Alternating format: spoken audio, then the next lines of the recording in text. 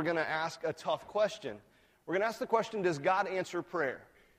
And I think that we could probably all, have a discussion about that and come to the conclusion that yes, God does answer prayer.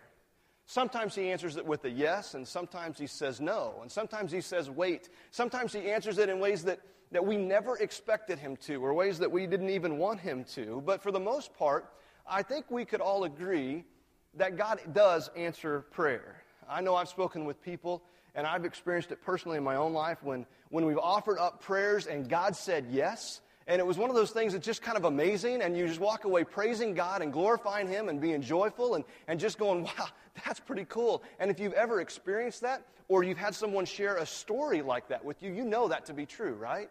It is encouraging, and it's heart, warming, and all those things. It's like a Hallmark special on steroids or something. It's great because we see the power of God at work. And then we also have situations where people have prayed and we've offered it up, and God says no.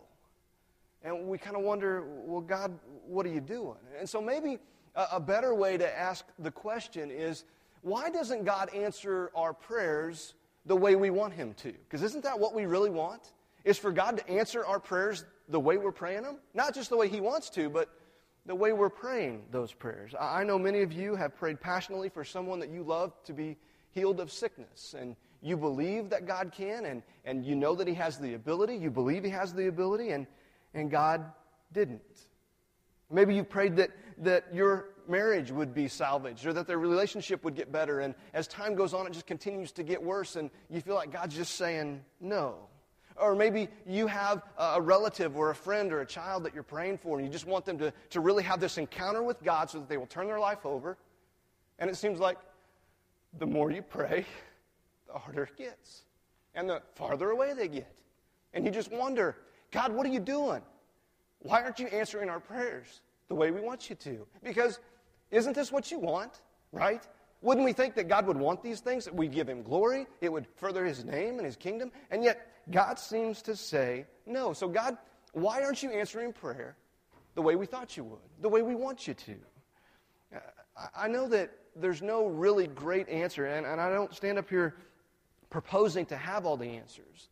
But what I do know is that regardless of what answer God gives, that it's important to pray. We need to continue to pray. I invite you this morning to watch and to listen to this testimony from Joel and Carol Goldstein on prayer. We filmed that on last Saturday, a week ago yesterday, and since then we've had a couple of updates from Joel and Carol that I just wanted to share with you quickly. Josh has been having some kidney issues, which may be from the result of radiation therapy. Because of this, he's having a hard time regulating his electrolytes, so they're adjusting his feedings. But his stomach has been upset, so they've not been able to give him much via the feeding tube. His heart rate and blood pressure have been elevated. First it was due to pain, and then over the weekend the nurse realized that he was retaining water, so they drained a little over 8 pounds of fluid off of his body. Also due to the stomach pain, he's unable to lie down. He's been in a recliner since this weekend, including sleeping there. You should know that he continues to try to keep his humor. On Sunday evening, he and I, and this is Carol speaking, he and I went for a walk around the nurse's station. We were trying to get a pulse back in his left foot so they wouldn't need to do a sonogram. I told him how proud we all were of his courage, and he made a joke about doing it all with a smile on his face, pointing to the lopsidedness of his grin because he's lost some of the movement in the left side of his face. He continues to have pain in his tailbone. CT scans showed that Josh's tumors have shrunk a little. He's developed pneumonia in one of his lungs, a rash that needs to be seen by a specialist, a staph infection which has a different course of antibiotics, received platelets and packed cells because his counts are way down. All in all, he is understandably miserable. As Joel was getting ready to leave the hospital, as is his habit, he prayed with Josh and asked him if there's anything specific he wanted to pray for. And he said, for my psychological health, he said. And boy, do we hear that. We continue to take it one day at a time and very much appreciate your love, support, and especially your prayers, Joel and Carol. Now, isn't that a pretty picture? I don't know how you react to that, but I know whenever I hear a story like that, it makes me go, God, you listening?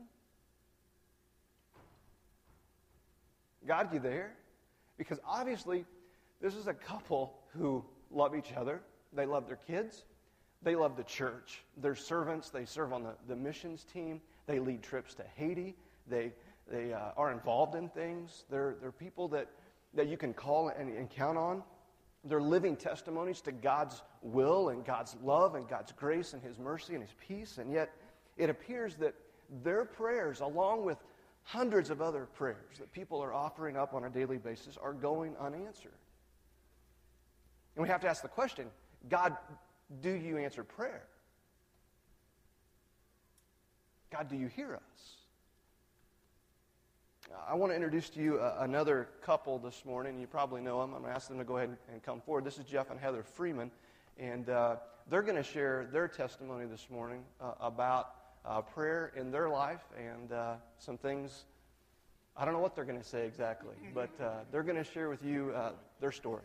So I was trying to figure out how to say that.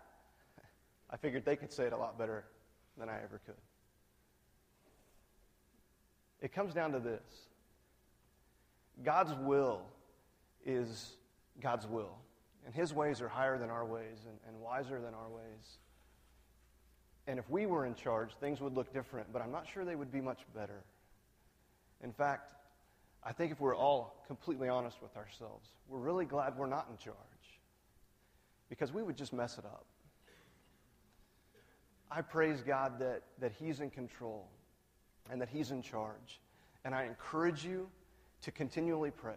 As we talked last week, whatever is going on in your life, would you take it to God? Would you bring it to Him? Would you trust in Him, and would you put your faith and your reliance upon Him and Him alone? We're going to close this morning with a song. Ian and the band are going to come, and they're going to lead us in this morning. And I don't know what all's going on in your life. I barely know what's going on in my life most of the time. God has a way of working and moving and doing things that we don't expect, and in ways we don't expect, in ways maybe sometimes we don't even want. But it comes down to, do we trust Him? Do we trust that His will and His ways are better, are higher than our will and our ways? Maybe this morning you need to start by just praying to God, God, help me to want to know You more. Maybe you need to turn your life over to Him. Maybe you feel like you've been praying and your prayers have just been bouncing off the ceiling and coming back to you. I don't know what's going on in your life, but would you lift it up to the Lord this morning? Right now, where you sit, where you are, would you simply just pray? We're all orphaned from all of this, and of our hope will not be left. Oh, great God, give us rest.